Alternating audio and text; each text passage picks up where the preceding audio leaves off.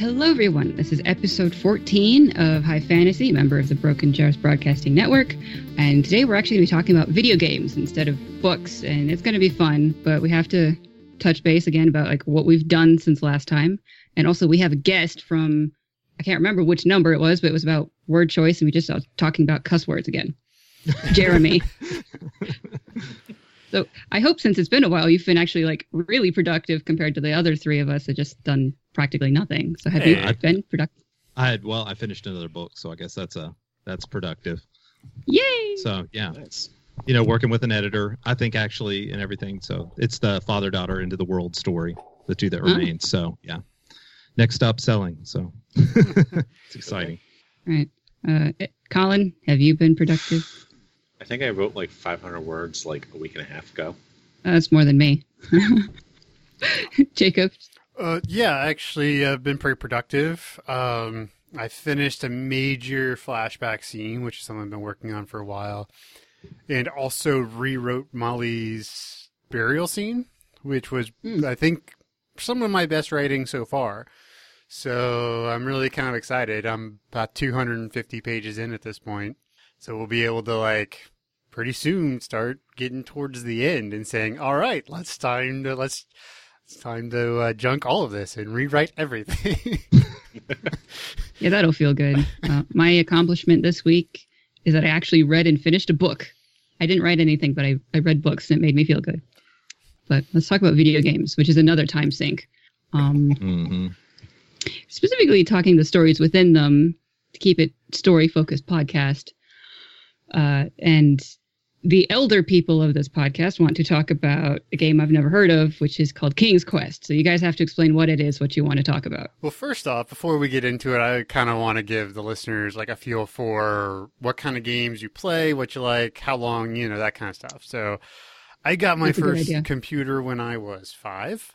My dad worked at Compaq at the time, so we got a hand-me-down from, the reject store. So, and I started playing, I played a lot of the classics, adventure games, like King's Quest, a lot of the LucasArts games, Star Wars games, X-Wing versus TIE Fighter were great games. Other Sierra adventure games, like a Dagger of Amon-Ra. There's Woodruff and the Schnibble, which was a great one. That was later in the life cycle of adventure games. I play a lot of sports games. I currently play way too much Dota. That's been my addiction for the last 2 or 3 years now. I've got somewhere around 1,500 hours on Dota alone. Jeez. Yeah. I tell people I used to be a gamer, but now I just play Dota. So yeah, that's what I did. So King's Quest is an adventure game. A lot of people are familiar with the term point and click. And it was one of the first adventure games with graphics. So King's Quest 1 still had a text interface. So you did everything like pick up, axe, that kind of stuff. But one thing I did really like about the King's Quest games is the fact that the stories it's like a mythical story, kind of like Dresden, where everything's kind of real. Like in King's Quest 3 or 4, you kill Dracula, and in King's Quest 6, you meet a dangling participle, like this little critter thing. And Sierra games especially are known for just being brutally hard. So I did love those games and those stories. Those were the first times I had seen mixing of stories before. There's all these different, there's Greek mythology and Roman mythology and Norse mythology and magic and all this stuff kind of thrown into one area instead of just we have to stick inside this one genre. It kind of split genres, which I liked. Yeah. So tell us more about the story, I guess. Well, let's see. I'm thinking King's Quest 6, which is considered to be the best one. The story is Is that where they start having video clips in it? Yeah. Was that the one that were gigantic? It was like half the CD-ROM was filled with one video. Yeah, pretty much. They actually had voices, voice actors that were terrible.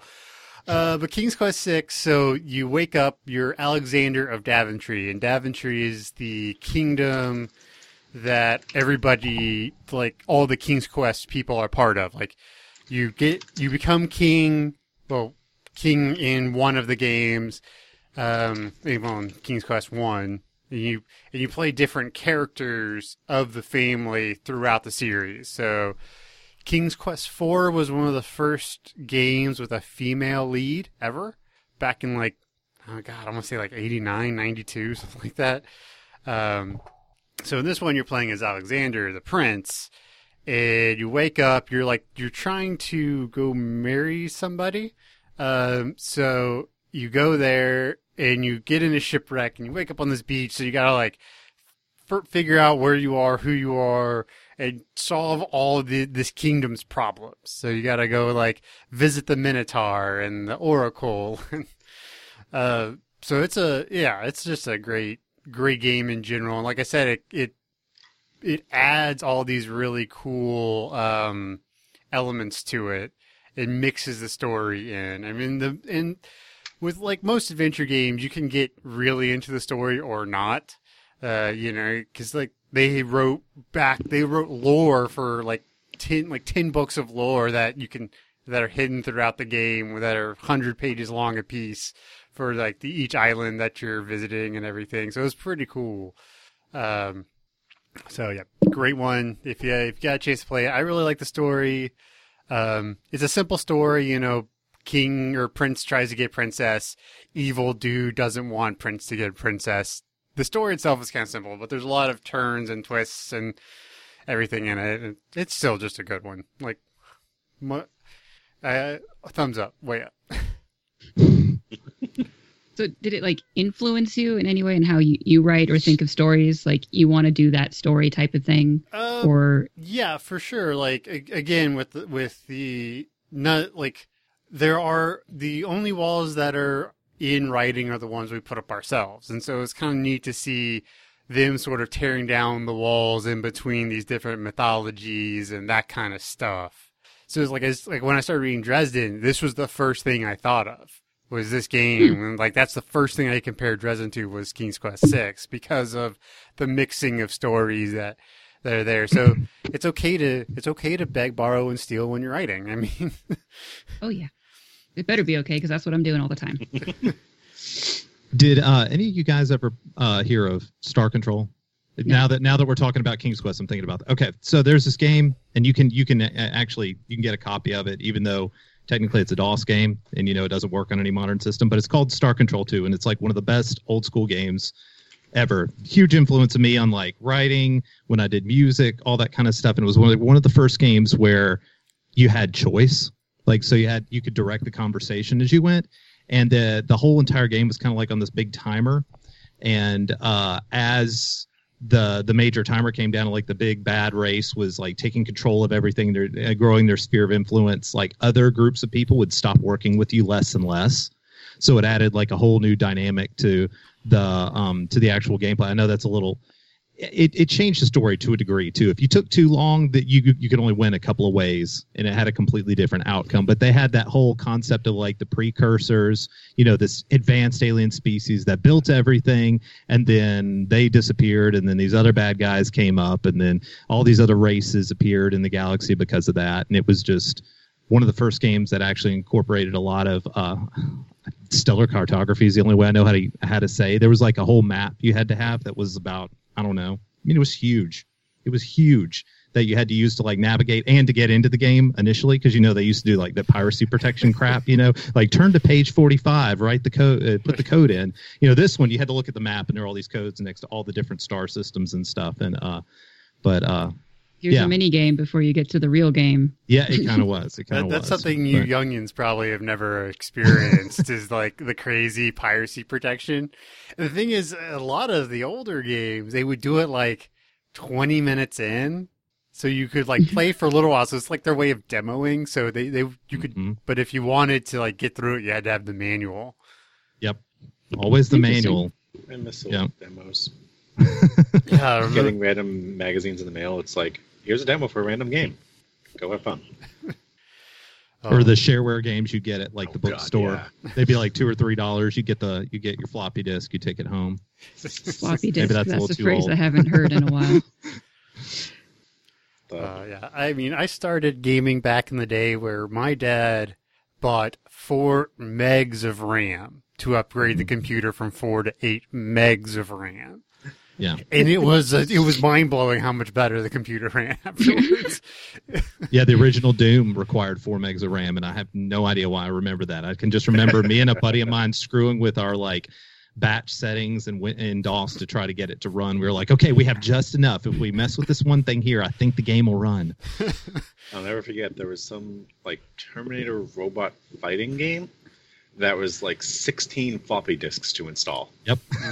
It's like, oh my god, the process of that was just long. I think Sim Earth was like that. If y'all even remember that game, like way back, Sim Earth was like you started from like the dawn of time, and you like grew like all the different organisms and stuff like that. It was just like a whole stack of my mother decided to mold me in her image, and she got me playing Baldur's Gate on her original copy, and it was like a folder of 6 discs, and we had to keep switching them in and out. And then like now I just have it on Steam. It doesn't matter. I don't need physical copies anymore. I got that whole thing about like going further in the game. Please replace the switch out the DVDs. Yeah. Well, Like or when you I had a copy of Final Fantasy VII, and I didn't know I was missing like the 4th disc, and I've been playing through, and I was like, yes, and it's like insert disc 4, and I'm like, oh, fuck, where did I? And I've never been able to find it. That was it. That was the end of my playthrough. Oh. Yeah, I know. I also our first CD-ROM drive was external.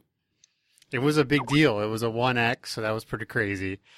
And the game we got with it was this space fighter game called Mantis, and Civ 1 were on the same disc. Oh, Civ 1.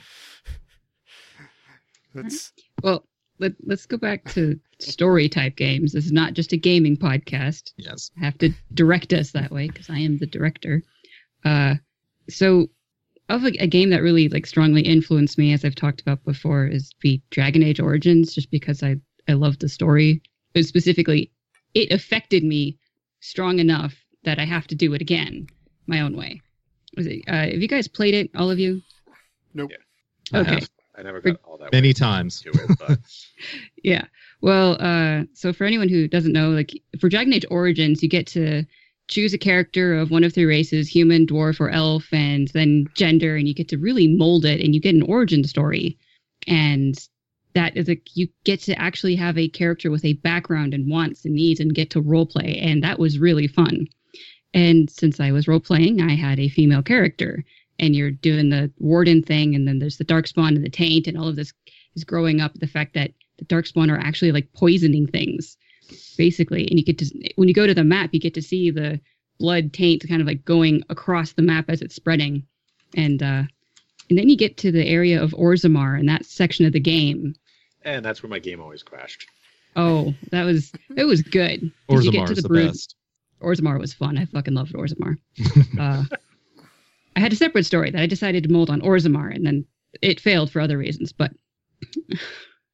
if you get to the section when they talk about the brood mothers, and specifically that the Darkspawn weren't always just killing people. Sometimes they're taking the women and giving them the taint in a way that they actually adapt to it. And then those women end up start birthing the Darkspawn. And it's just like, yeah, it is disgusting. And then you get to kill a brood mother, and it's horrifying. They're so disgusting looking, but like me in role playing and the character is like the idea that my character could be taken by this monster that she hates, obviously, and being forced to birth them. Like, that is terrible. And I hated it. And I loved it at the same time. And just like that kind of like fear stuck with me. And so that's a fear I like to play with in my stories now, is basically, what does it mean to be human? What if you're getting closer to the monster that you hate? And well, and like the secret of the Grey Wardens, like why they're Grey Wardens, because of the fact that they actually take a piece of the taint into them and they try to survive, and that's how they know where the Darkspawn are and everything, like taking that piece of the demon inside of you. Mm-hmm. And the fact that at some point they're going to lose control, so they just decide to go off and fight the Darkspawn until they die. Hopefully they'll die in combat and not lose any more control. Mm-hmm. That sort of like self-doubt of like becoming a monster, as I loved it. And the whole thing with the the blood mages. Like that was this big no-no. It could be used to fight the Darkspawn, but at the same time, it was like this really powerful kind of magic. And then the kid that gets the demon inside of him, and A lot of that game revolves around the personal battles within you. Yes. Which is probably why I loved it so much. And then it's just like in general, that game was just really good because whatever happened in the beginning of your character's origin story is going to come back at some point. As you, like, if you're a dwarf, you start in Orzammar and then you go back to Orzammar and you get to face it again or whatever. And so you get to have some sort of cathartic ending to your story. And then also like the choices that they allowed you to have. I love the ability to actually affect the world. And that's kind of a lot of the things I look for in games now versus being railroaded into something. I like when games really actually let you be an asshole. Yeah, that can be fun. So it's like Mass Effect 2 type thing. Of course, I'm always too. I have to do a run through as the good guy first. Yeah. And then I And you stall go out through halfway through my second time being an ass. Because you just can't handle it. You're not that evil. I know. I'm not like you. I actually always play the good person. I feel terrible if I'm a bad person. Yeah, there's in Punch Club, which is very light on story, but I love that game. There is an evil, sort of evil route you can take, and like I think I've played through that game 5 times. I've only taken it once because like I cannot bring myself to be a bad person in games. I hear you. I was discussing that with somebody the other day. They were trying to go through a complete Renegade walkthrough on Mass Effect, and it's just like me playing through. It doesn't matter. I'm still going to end up being 50-50. Like that is the worst I can make myself. I can't be a complete asshole. It's just not possible. But yeah. Yeah, my mother, she was very strange. She got me into Morrowind. Actually, her and her brother, they gave me Morrowind when I was 7 years old, and I played it for basically ever since. But when my mom plays it, she likes to go through all the boxes and steal all the shiny things because she's compulsive and needs to get all sorts of money. But then she started feeling terrible that she was stealing. She started having like guilt pains from stealing in a video game that doesn't matter. As soon as she stopped doing that, she felt better. She's crazy. My mother is weird. Well, I feel bad when my soldiers die in RTSs. I can't help it. I'm like, no, they're dying. I've been playing Total War Warhammer, and I've been renaming my armies into each like squadron's getting their own name, and then I die inside when one of them gets wiped out. Oh, yeah. Because they've been with me for a while. They have their own families to go home to. And I threw them into a bunch of zombies, and now they're all dead. Do we feel like this because we make stories with characters, or would we feel like this if we didn't do that? Personal writer neuroses, yay. Yeah, probably. I mean, or we just like to get really connected to characters. It's kind of being part of a nerd is you get way too invested in these characters. Well, you begin to feel like they're real. You give them enough backstory, you give them names, things that they're into or whatever. I mean, imagined or otherwise, and it you just really connect with it. I mean, that's an important part in any writing. That's what you want your readers to do. You want them to die a little inside when something ridiculous happens. Yeah. Have you guys played L.A. Noire? No. Some of No. it. I played the first 10 hours. I'm going to spoil it. How long is the case? I don't know. I think I spent like a week playing it when I wanted to actually power through it. But I had fun with it. It's just like there is a story. You're playing a character. He has his own personality, and what you get to do is basically how well you do the missions, but the story is as it's going. But I got really invested with him, and it got not sympathized, but I cared the fact that his life was falling apart, and then he died at the end, and I got pissed off. It's just I didn't expect that. I'm sad. I'm pissed off. It's just ugh. Right, that's one of I was thinking about choice and stuff. That's something that games can do that reading, is harder to do because you're not as active in a book as you are in a game, Like in Walking Dead, you just have to kill some characters. These people have been around for hours and hours and hours, and you've learned all about them. And then eventually you just have to shoot their son because he became a zombie and they couldn't do it. So you just like die a little inside. You're like, I don't want to do this. That's something to keep in mind as a writer, is that you don't want your reader to disagree entirely with the choice your characters are making, in the sense that you don't want them to feel like, why would he ever do that? Yeah.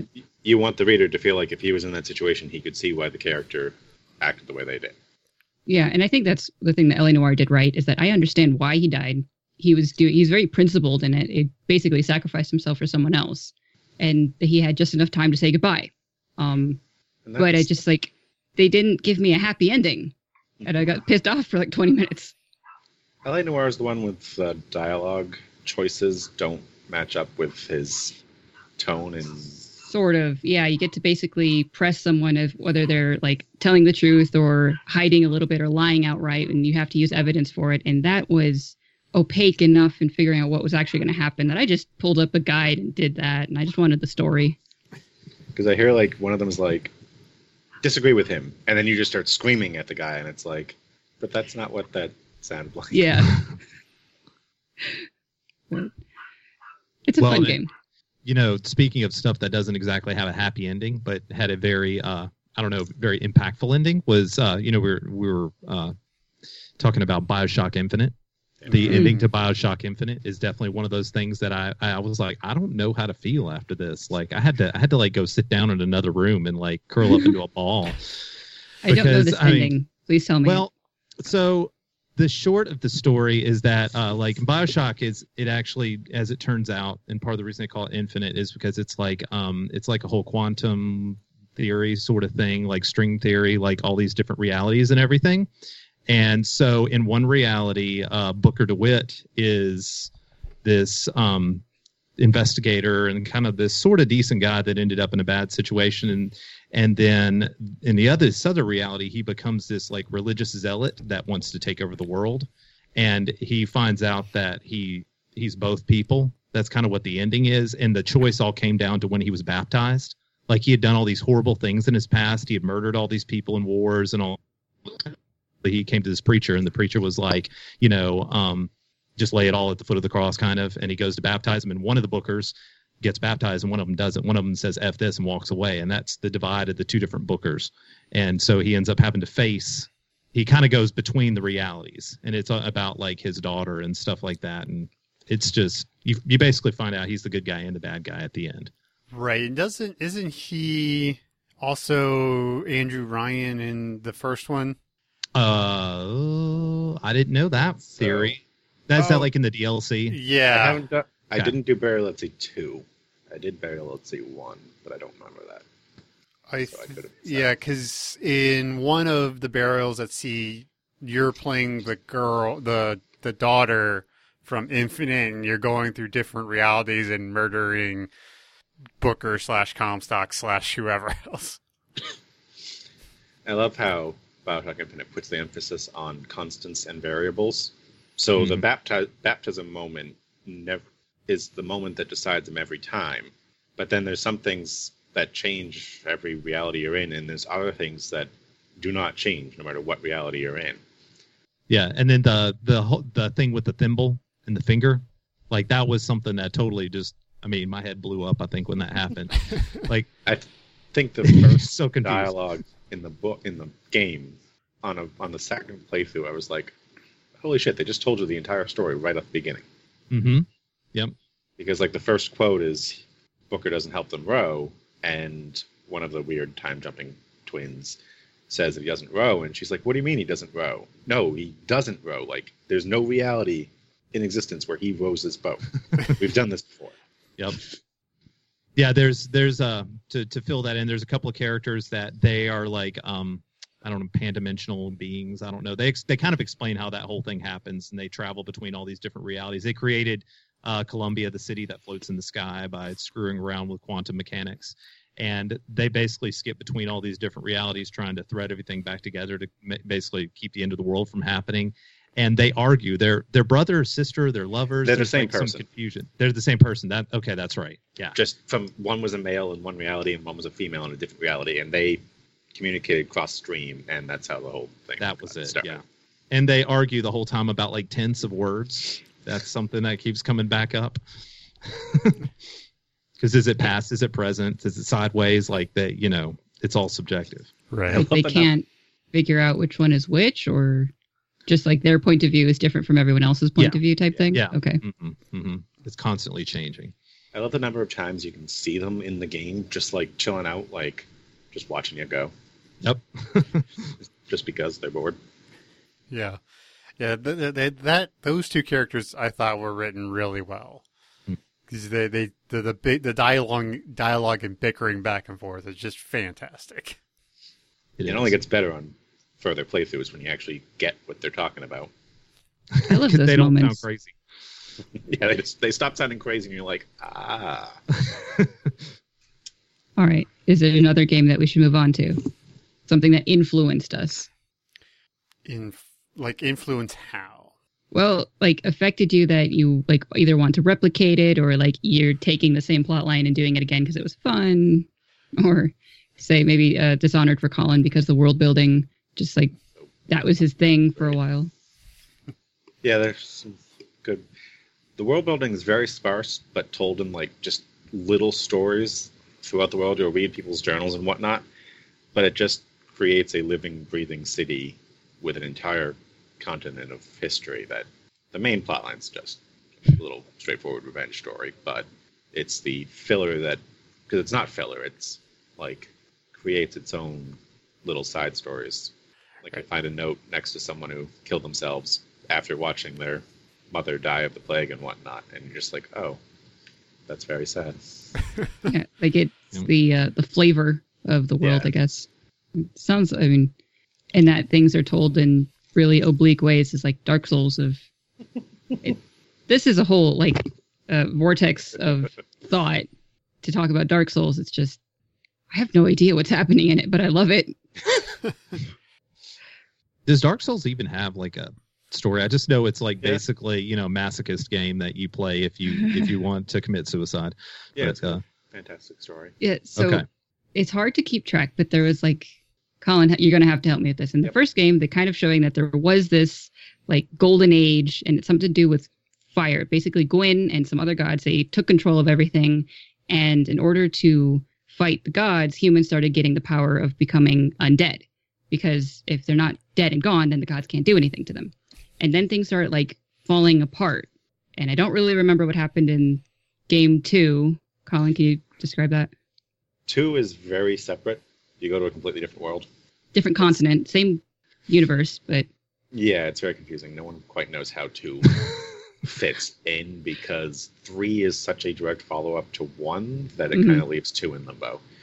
But it's got the similar themes of rebirth and the fire. Everything is kind of falling apart, and then it's kind of heading towards a rebirth. And so in Dark Souls 3...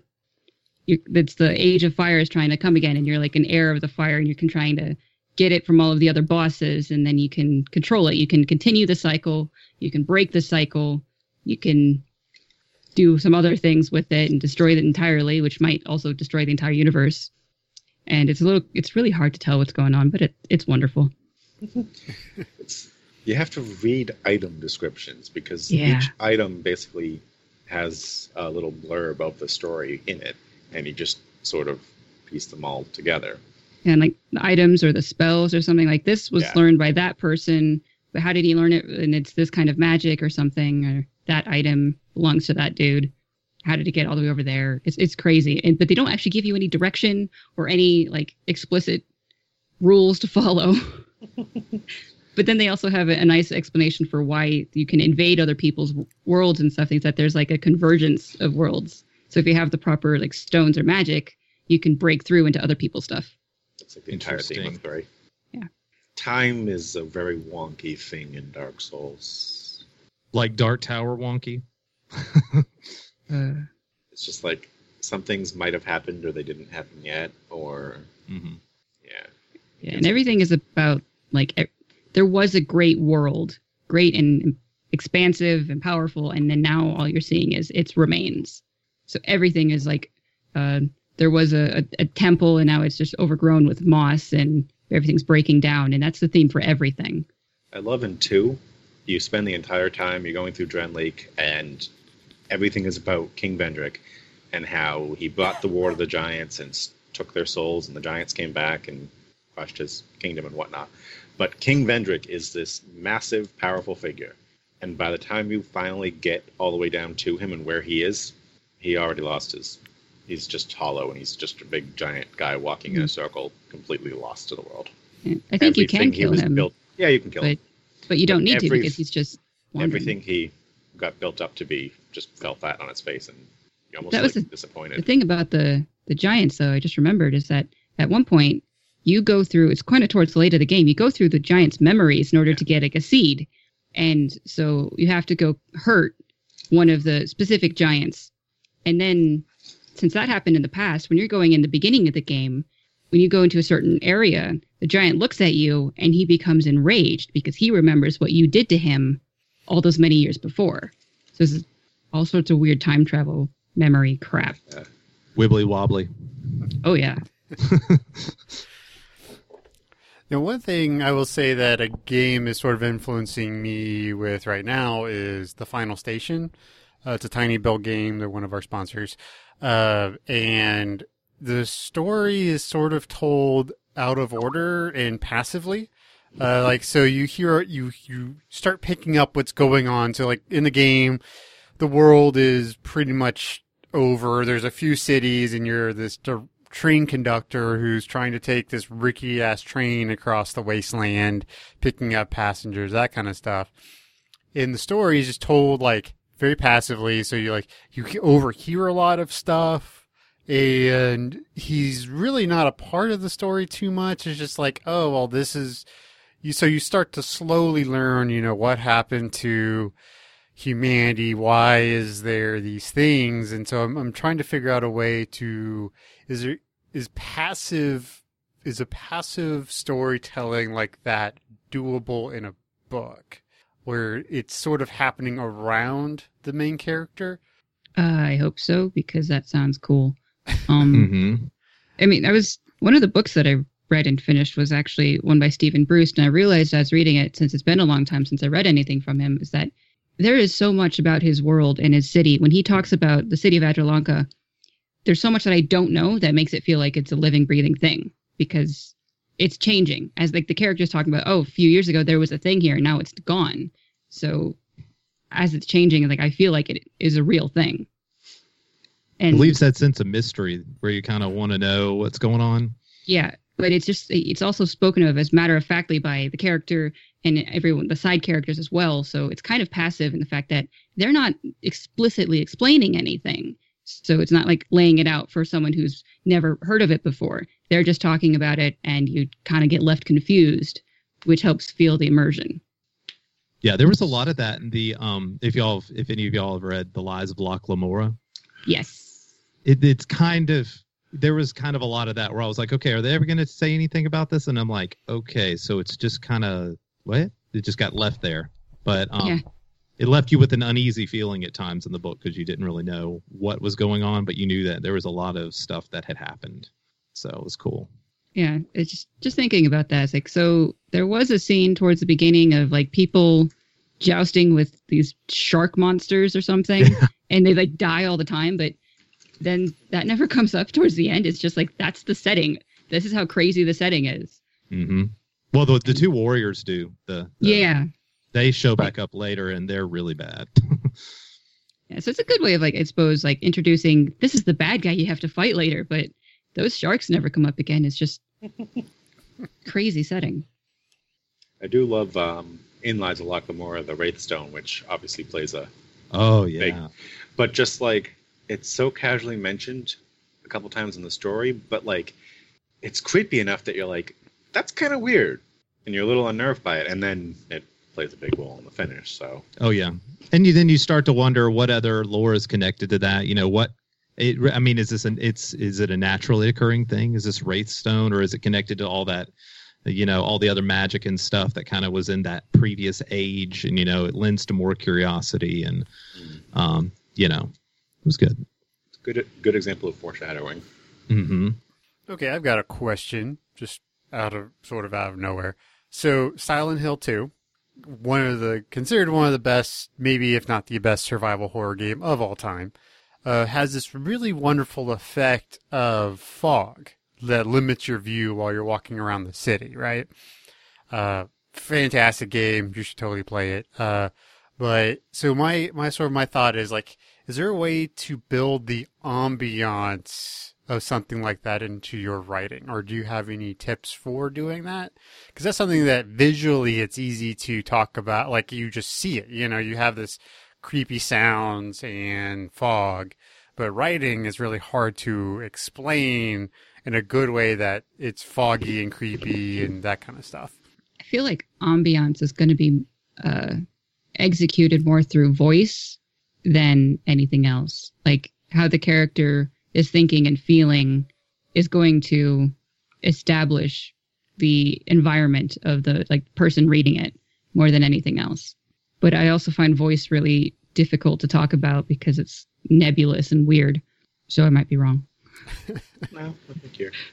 Well, speaking of a fog thing directly, I know some of you guys have read The Wheel of Time, right? Do you remember one of the earlier books when they go into the waves for the first time and then they've got their lantern and it's like you've got the darkness around them that just kind of eats at the light, and that things that just kind of go off into it, you know, they just kind of never come back, and it kind of limits their perception on anything that they do. And so you're kind of stuck in a bubble as you travel, you know, just like if you were surrounded by fog, to where your perceptions are very small. In any sort of like horror or any sort of suspense setting, that always makes things a lot more dangerous. So, I mean, usually when you're describing something like that in storytelling, you've got to do it more on the fears and doubts of the people than any physical description of what's around them. Yeah, a description of there's a thing and it disappeared. It can be foreboding, or it could just be an objective state that happened. How the people react to it is going to establish what it is. Mm-hmm. Mm-hmm. Okay, cool. So instead, in a game, they're trying to evoke that feeling in the person playing it by limiting their abilities, but you just have to tell it of what the character's feeling in a book instead. Is there a game that doesn't go down the route of typically 2/3 of the way through the story, they take everything away from you and force you to go through something without it? I don't think Morrowind ever did that. There's a few Skyrim moments, but they don't do it too much. I have opinions about Skyrim. Great, fun, adventurous game. Don't rely on subtle storytelling. No. Or I don't know. My biggest problem choice. with Skyrim is that I don't care about it. I should care about it. I loved Morrowind. I grew up on Morrowind, and I don't care about Skyrim. The problem is Ulfric That's is just so clearly in the wrong that you can't ever side with him. There's more than that. Well, in Morrowind, when you go do a side quest, you're getting a thing and it has to do with someone's personal story. I feel connected to that character. But then in Skyrim, you're going to do a side quest. It's go get me 5 fire salts From this Draugr dungeon, because there's nothing else in the game. Yeah. They do, yeah. And the problem with them is they just don't really give you any choice ever. Like the Thieves Guild in particular, it's you just can't get out of the situation of joining the Thieves Guild if you ever go to Riften. Mm-hmm. Yeah. You don't get the option of being no, I'm going to arrest you because you're trying to get me to commit thievery. But they also didn't make things cost anything. For, say, the Dark Brotherhood. In Oblivion, when you do the Dark Brotherhood, you have to actually choose someone to kill, and then you get to join. But in Skyrim, they gave you a person that you can go kill, and you don't have any ramifications otherwise. And they frame it as a good thing. So it's not, you don't even get to feel like a terrible person when you're doing it. You get rewarded, and it's they took away anything that would be cost. So I stopped caring about it. Yeah, they don't ever make you actually feel like you're doing a bad thing. Or even a good thing. Just don't feel when I'm playing it. Just get pissed off. in Oblivion was fantastic. Yeah, that was creepy. I loved it. It also helped that, you have to sleep in Oblivion. You don't actually have to sleep in Skyrim, so you might accidentally never actually get kidnapped and join the Dark Brotherhood. That's a good point. You can just completely miss it because you don't have to sleep. Did anybody play Fallout 4? Nope. I liked Fallout 4. That's a very unpopular opinion on the internet. Probably had Ignore the one main of the quest. best. introduction to the story was probably one of the strongest introductions to any game I've probably ever played. That had my hands sweating, and it may just be because I'm a parent. I don't know, but yeah. I think the moment the Brotherhood arrives in the Commonwealth is a fantastic scene. You walk out on a rooftop, and there's just skyships soaring across the sky with horns blaring and announcing their arrival with every fanfare they can imagine. Oh yeah. Doesn't hurt that you can see the stupid skyship from like anywhere on the map. But just ignore the main quest, huh? It's that shitty? No, I thought it was good. It's a shock. Yeah, I mean, it's a twist. I guess maybe not a shock, but it's a twist. But how so? Spoil everything. Talk about it. I have 147 hours, and I've never actually made it to the Institute. Oh, really? Yes. Okay. I've read it all. The basic plot is the whole thing with Fallout. You've got this corporation, the Vault Tech, and they're basically going to try to put everybody in these vaults, and they're horrible people, but they're going to put these people in the vaults because they know there's about to be nuclear war and everybody's going to die. So you start at the story. You're a war veteran. You and your spouse have just had a kid, and basically this Vault Tech guy comes to you and says, hey, we've got a space for you in the vault. And then like 10 minutes after he says that, a nuclear bomb is coming down, and you've all got to run to where the vault is. And when you get there, they put you in cryogenic stasis, saying everything's going to be okay. Well, you wake up halfway through, and or not halfway through, but you don't know when. And then basically you see your spouse get murdered to take your child from them. And then you get frozen again, and you're spending the majority of the story trying to find your child again. You know, what happened to him? Has it been, how many years have passed in the cryostasis? And what you comes to find out is that your child is like 60 years older, and is like in charge of these group of people who are trying to act like humans, but they're machines called synths. So, yeah. It's MIT. Spoiler. Yeah, it is. Yeah, it's at MIT. So he's the bad guy then? Ish. Sort of. He's the guy you spent the whole game thinking was the bad guy. Yes. Yeah. And then it turns out to be your son. It kind of just feels a little predictable, I guess, because like in Fallout 3, your father is the one who disappears, and he's kind of the one behind everything, sort of, I think. I haven't played it a whole lot, and it was a really long time ago anyway, so I might be wrong. Please don't be mad at me. And then it's like the follow-up game is... Okay, but he's like... Also Liam Neeson. Yeah. So in Fallout 3, it's the father that's important, and in the Fallout 4, it's the son that's important. It's just like, what if I don't care about family? What if I hate children? I don't know. You know, it's a game, and there's nothing you can do about it because children are invincible. Fucking Bethesda. There were no children in Morrowind. They were not annoying because they weren't there. I love Morrowind. The number of people in Skyrim, the number of kids I want to just... Well, speaking of kids, you know, going into Mass Effect 3, anybody who's played it, that kid has to be part of the machines, because that is the only time in all those Mass Effect games they ever show one freaking kid. And the first time that they show one, I'm like, there's something different with this kid. There's something different with it. I knew he had to be like one of the machines or something like that. Yeah, you can't just have a kid that shows up out of nowhere and then just not important. Mm-hmm. Yeah. There's nothing creepier than children. Why is that? Right. Like, why is that? Why is that? Like, it's a universal truth, but why? Maybe because we don't understand them and they keep us awake at night. Yeah, they keep me awake at night. Yeah. But like, we've been watching Legion from FX, the new X-Men show, and it's got some stuff from like in his memories when he's a kid, and it's just like fucking creepy as shit. I was like, ugh. Well, you know, I hate to even bring reference to this because it's a horrible book series and I cannot stand it and everything, but my wife is totally into it. But in Twilight, there's one thing in Twilight that is the creepiest thing ever, and it's the immortal babies. That right there, I mean, you think about it, like a little kid having vampire powers is a horrible idea. I mean, yeah, which I actually give her credit for actually thinking through that. Like, so you have the option or ability to make anyone a vampire, and they have all the vampire abilities, but they never age. So if you make a 2-year-old a vampire, they stay 2 forever. And then they can go on horrible rampaging massacres if they have a temper tantrum. Yep. I do like... and they want to eat people because they taste good. Terrible idea.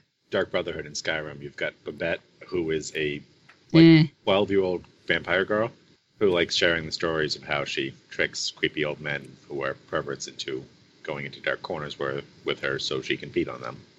I get tired of that trope. You're just like, oh, you have a little girl and she's actually a 500-year-old vampire. It's like, I don't know. Maybe I just was really irritated with Skyrim still, but just kind of got tired of it. Anyone read Let the Right One In? Read it? I watched the movie. Good movie, too. The non-American remake. I never saw the American remake, so. No, it's Swedish. Yeah. Yeah. But good movie. Creepy movie. I thought it was really slow up until like it got really interesting and then it ended. That's how I felt. But it's funny that a eternal 12-year-old girl vampire basically needs to hoodwink people into being her protector. Yeah. Daddy issues, I'm telling you. Probably. Who doesn't have them? Hopefully everyone here. I don't know. I don't. Is there another game that we shall talk about? I was going to say, because I'd be remiss not to mention it, considering Friday, but just the Zelda stories as a whole, especially when the compilation book thing came out, where basically every Zelda game is its own hero's journey in and of itself, but the entire series tells various points of the hero's journey in success and failure as you go through it. For anyone who's played Ocarina of Time. Not me. I've never played any Zelda game. Link to the Past was as far as I got. No.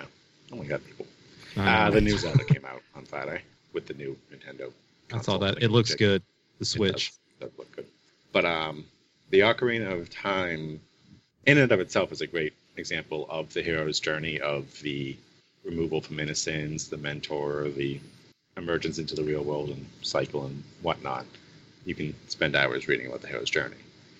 But the fun thing with Zelda is the fact that that game itself is the branching point of either the hero's journey succeeds or it fails. And the various games, the timeline is very wonky in Zelda, but various games, they fit it in where if you fail in Ocarina of Time, some of the games come afterwards of the Dark Era where the hero failed and kind of Mistborn-y, where you go through the steps afterwards, and then some of the games show the hero succeeding in the follow-up of that. But each one is its own hero's journey in and of itself. Ocarina of Time, though, just kind of brings up the idea of time travel, because I know that, let's see, when you're a kid, you teach a song to an old man, and then when you're an adult, you learn that song from the old man, and then you go back in time, and you are the kid, and you teach him the song. And Yep. Yeah, it's a whole weird, like... That's cool. Yeah. But have you guys played Chrono Trigger? No, Yeah. I never did. Nope. Okay. Wow. I know. Jacob, I would have expected you. Yeah. I'm not big into RPGs. It's good though. I mean, it's like probably the oldest game I've ever actually really played, and that was over the summer at the behest of my husband. And it's because it's all like weird about time travel, and then there's big dark overlord things, and something's going to destroy the world. It was like there's a ton of stuff in it, but once you get the ability to go back and forward in time, you get to see how everything is really playing out. So at one point, there's a girl character at like the present time, and then you go back in time and you do something a little different than what actually happened in history, and then she just completely disappears because her bloodline wasn't created. And then you have fun things like a knight that's a frog. That was just really fun. But then, so there's I believe it's called Masamune. It was a sword, a katana. It is a really good sword, but it has like a personality, and there's two like little boy creatures. I don't remember if they were human or aliens. I think they weren't human, all the way back in the past, and they got kind of like formed into the sword. So when you go more towards the future and you get the sword, they have like a weird reaction of like being a person and then the sword. And I don't remember a whole lot of the details, but you get really fun things with time travel in that game. And there's a lot of story-filled things too. Yeah, you want to talk time travel, do Majora's Mask. Yeah, that one gets weird. You have, it's the one after Ocarina of Time in Zelda, but you have 3 days before the moon crashes down. And basically... And then you go over. Yes. Basically, you have to accomplish as much as you can that'll stay in the world. That every cycle until you finish the game. But it gets very wonky. Especially the stupid couples mask where you've got to do an entire game's worth of effort in one day. No, one game that is I just love the story for was the South Park Stick of Truth. Absolutely hilarious, but it's only great if you're into South Park because it's essentially a 12-hour long South Park episode that works so well. It's so funny. I don't know if I've laughed so much that I have with that game. Like it's terrible in that perfect South Park way. It's terrible in the like, why am I laughing at this horrible shit way? That or just it's so over the top and gratuitous.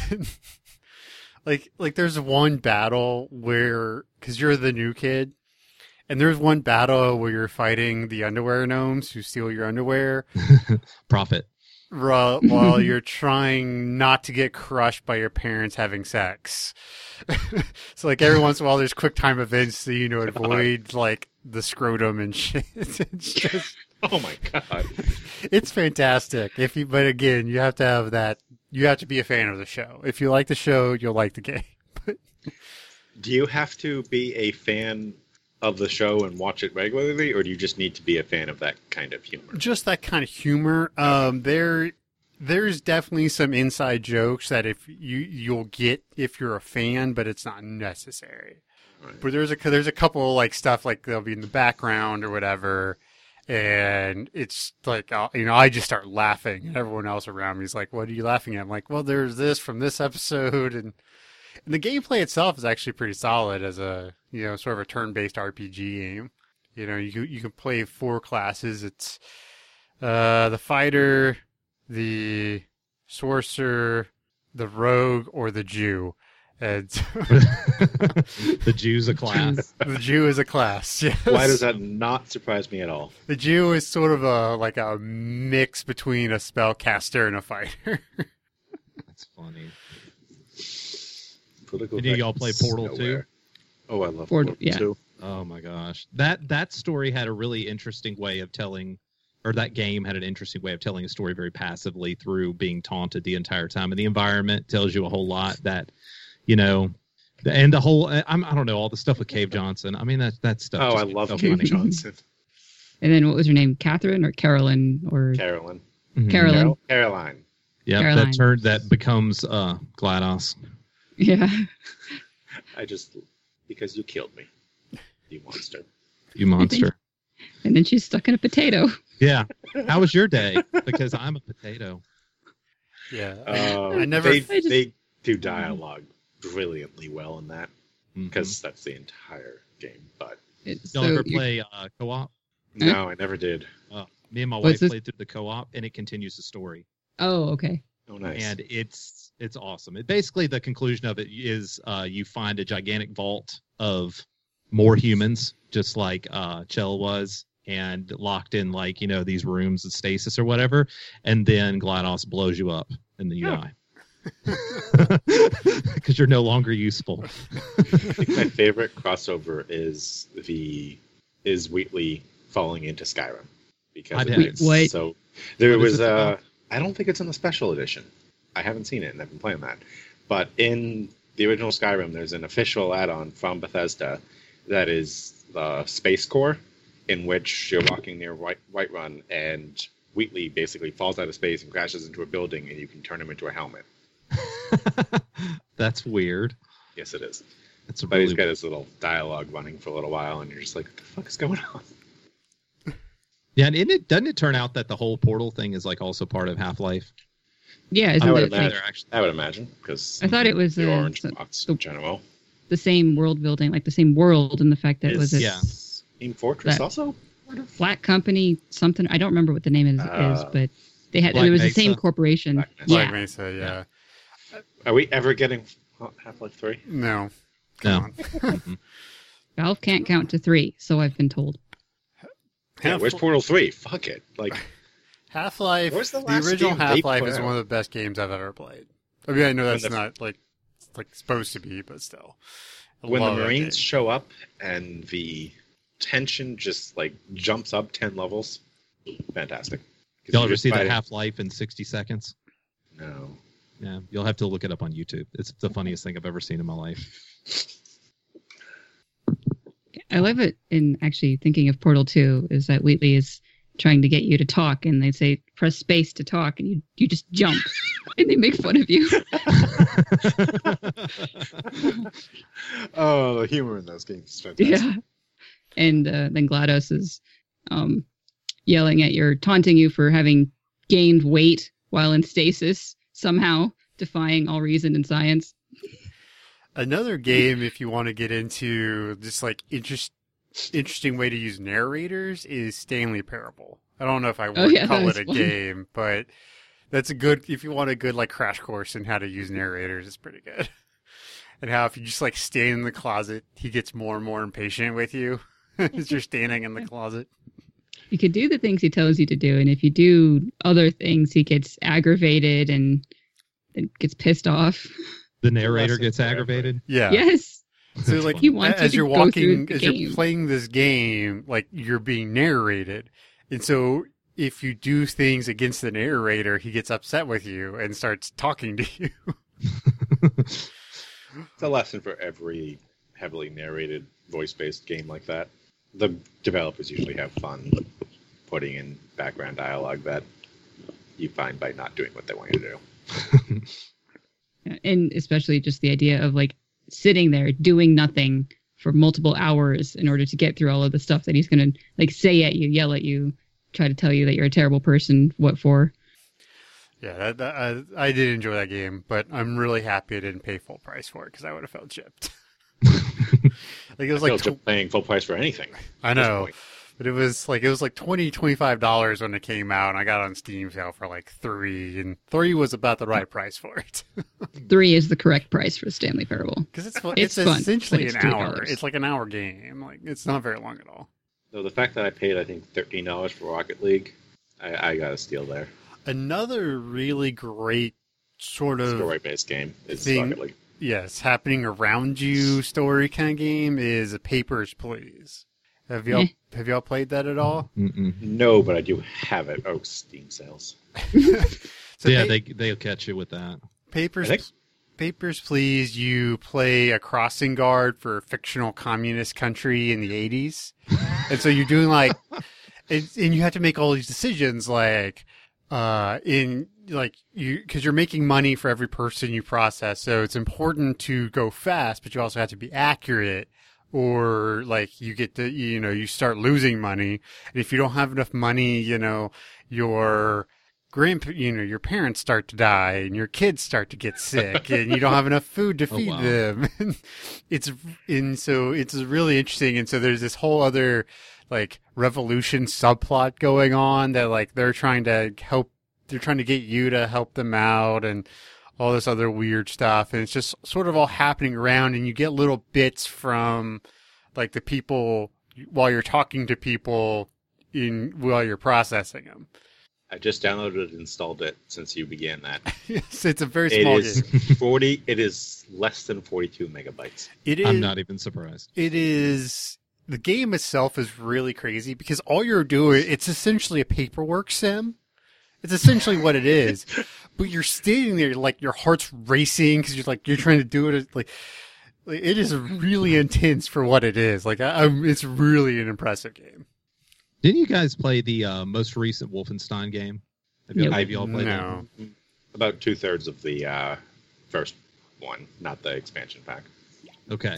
That game right there, probably for a shooter, has one of the best stories I've seen. Because, a lot of times they kind of pare down the stories to like nothing in a shooter. It's like, here's the bad guys, go after them. But there was like a pretty strong romance that was a part of the story. And then there was some stuff with like the main character had left someone injured. And so she was in a wheelchair, and then she gets to fly the helicopter. And, it takes away her sensation of being helpless. And I don't know. I thought it was a really good story. For a shooter.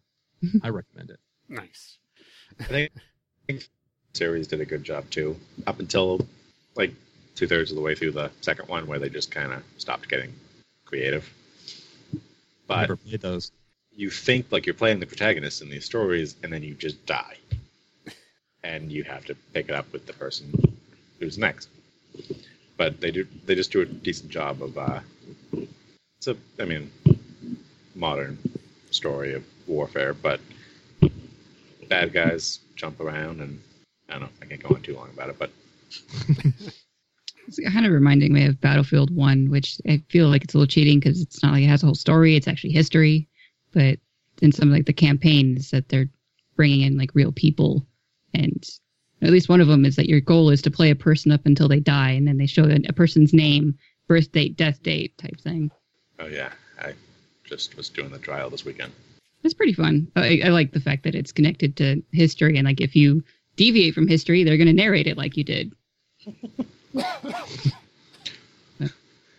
I do like that part in Morrowind where you can, play it how you want, but they'll let you know when you broke your destiny. But you can keep playing it. But, oh, by the way, you shouldn't have killed that person. They're not immune from everything that you decide to do, like in Morrowind or in Oblivion or Skyrim. The actions have consequences in Morrowind, and I love it. It's one thing to, protect the main storyline, but Skyrim just went so far off. Why is every single person completely immune? Because people bitch about doing something wrong, and then they kowtow to the bitchers. I should shut up now. Do you just like seeing me upset, Colin? Yep. Okay. Is there another game we should talk about, or should we wrap up since we're past an hour? I just wanted to hit on the Wolf Among Us, I think is what it's called. Follow up to Telltale's Walking Dead. It is a Telltale game, and it's really good. It's oh yeah, I played that a little bit. Yeah, it's kind of Dresden-esque in some ways. In some ways, yeah, but it's definitely worth playing all the way through. But it's you're essentially storybook characters in New York City, and you're the cop trying to keep everybody safe, and different characters start getting murdered. I think Snow White gets beheaded or something like that at some point. But that's a good one. I mean, almost all of Telltale's newer games are really good for stories. And I do want to mention, if you want a good example of how to build good characters, supporting characters, go play Mass Effect 2 and tell me Morn and Solus isn't the coolest thing ever. Or go play the Witcher games. Or the Witcher Which games. might be cheating because they were based on books, but I know. Those games are amazing. We should have an entire episode dedicated to The Witcher. Episode on The Witcher. The books plus the games and other things. So I'll sit that one out because I haven't seen a single second. I don't even know if I've actually seen Witcher played before. You have to fight a fetus abortion monster at one point. Yeah. And if you want to test your new gaming rig, go play The Witcher 3 and turn up the hair graphics as high as you can. Isn't there That's sex on a unicorn too? Yep. One Yeah. of them? Okay. Oh, I love Multiple times, I think, if you do it right. If you in South Park at some point you have to give Randy an abortion. It's pretty crazy. I think we could do a whole episode in Hearts of Stone too. And Yeah. the Oh, God, unbelievably well-crafted storyline they run you through. That was amazing, too. In the first Witcher game, you have the ability to basically collect cards of sex conquests. Every person you get to have sex with, you get a card in your collection. You think a mutant guy who fights monsters wouldn't have time for sex, but he's impotent, so he makes time for sex. Oh, yeah. He's impotent. It's wonderful. Sex makes the world go round, right? Mm-hmm. Apparently. Yep. All right, well, you can find us at brokenjarsbroadcasting@gmail.com. You can find me on Twitter at Jacob Ingalls. We have a Patreon now, so patreon.com/brokenjars if you want to give us some of your hard-earned money, which we will very much... $2 a month, and you get to join us on Discord and yell at us whenever you want. Yeah. So if you want to tell us how bad we suck to our to our faces, so to speak, yeah, you can do that for only $2 a month. Please do. Mm-hmm. It's fun. Yeah, having fans is really fun. We like criticism. Especially when you pay us to criticize us. Yes, you can criticize me all you want if you pay me. See, we have other podcasts like the Dresden Files podcast that I'm doing. Yeah, that's going to be next week. And then Please there's check Great it out. Scott. It's amazing. It is. It's a lot of fun. I think it's amazing. But Yes, we have Great Scott, which is about The Office. We are currently in season 4. just did Dinner Party last They episode. just did Dinner Party, guys. Yep. Have to check out at least that episode so you can enjoy the Dinner Party all over again. Let's see, Enjoy. Yes, enjoy. There is Dangerous to Go Alone is coming back this month, March 15th. He told me he'll be back. There's Shylock's Gaming and podcast plus Twist streaming. And am I forgetting anything? No. Okay, Jeremy, please plug all of your stuff. Yeah, so you can always find things about me at whoisfitzpatrick.com. And of course, I'm active on Twitter at JF Malden. I'm always there rambling some crap and, kind of that kind of stuff.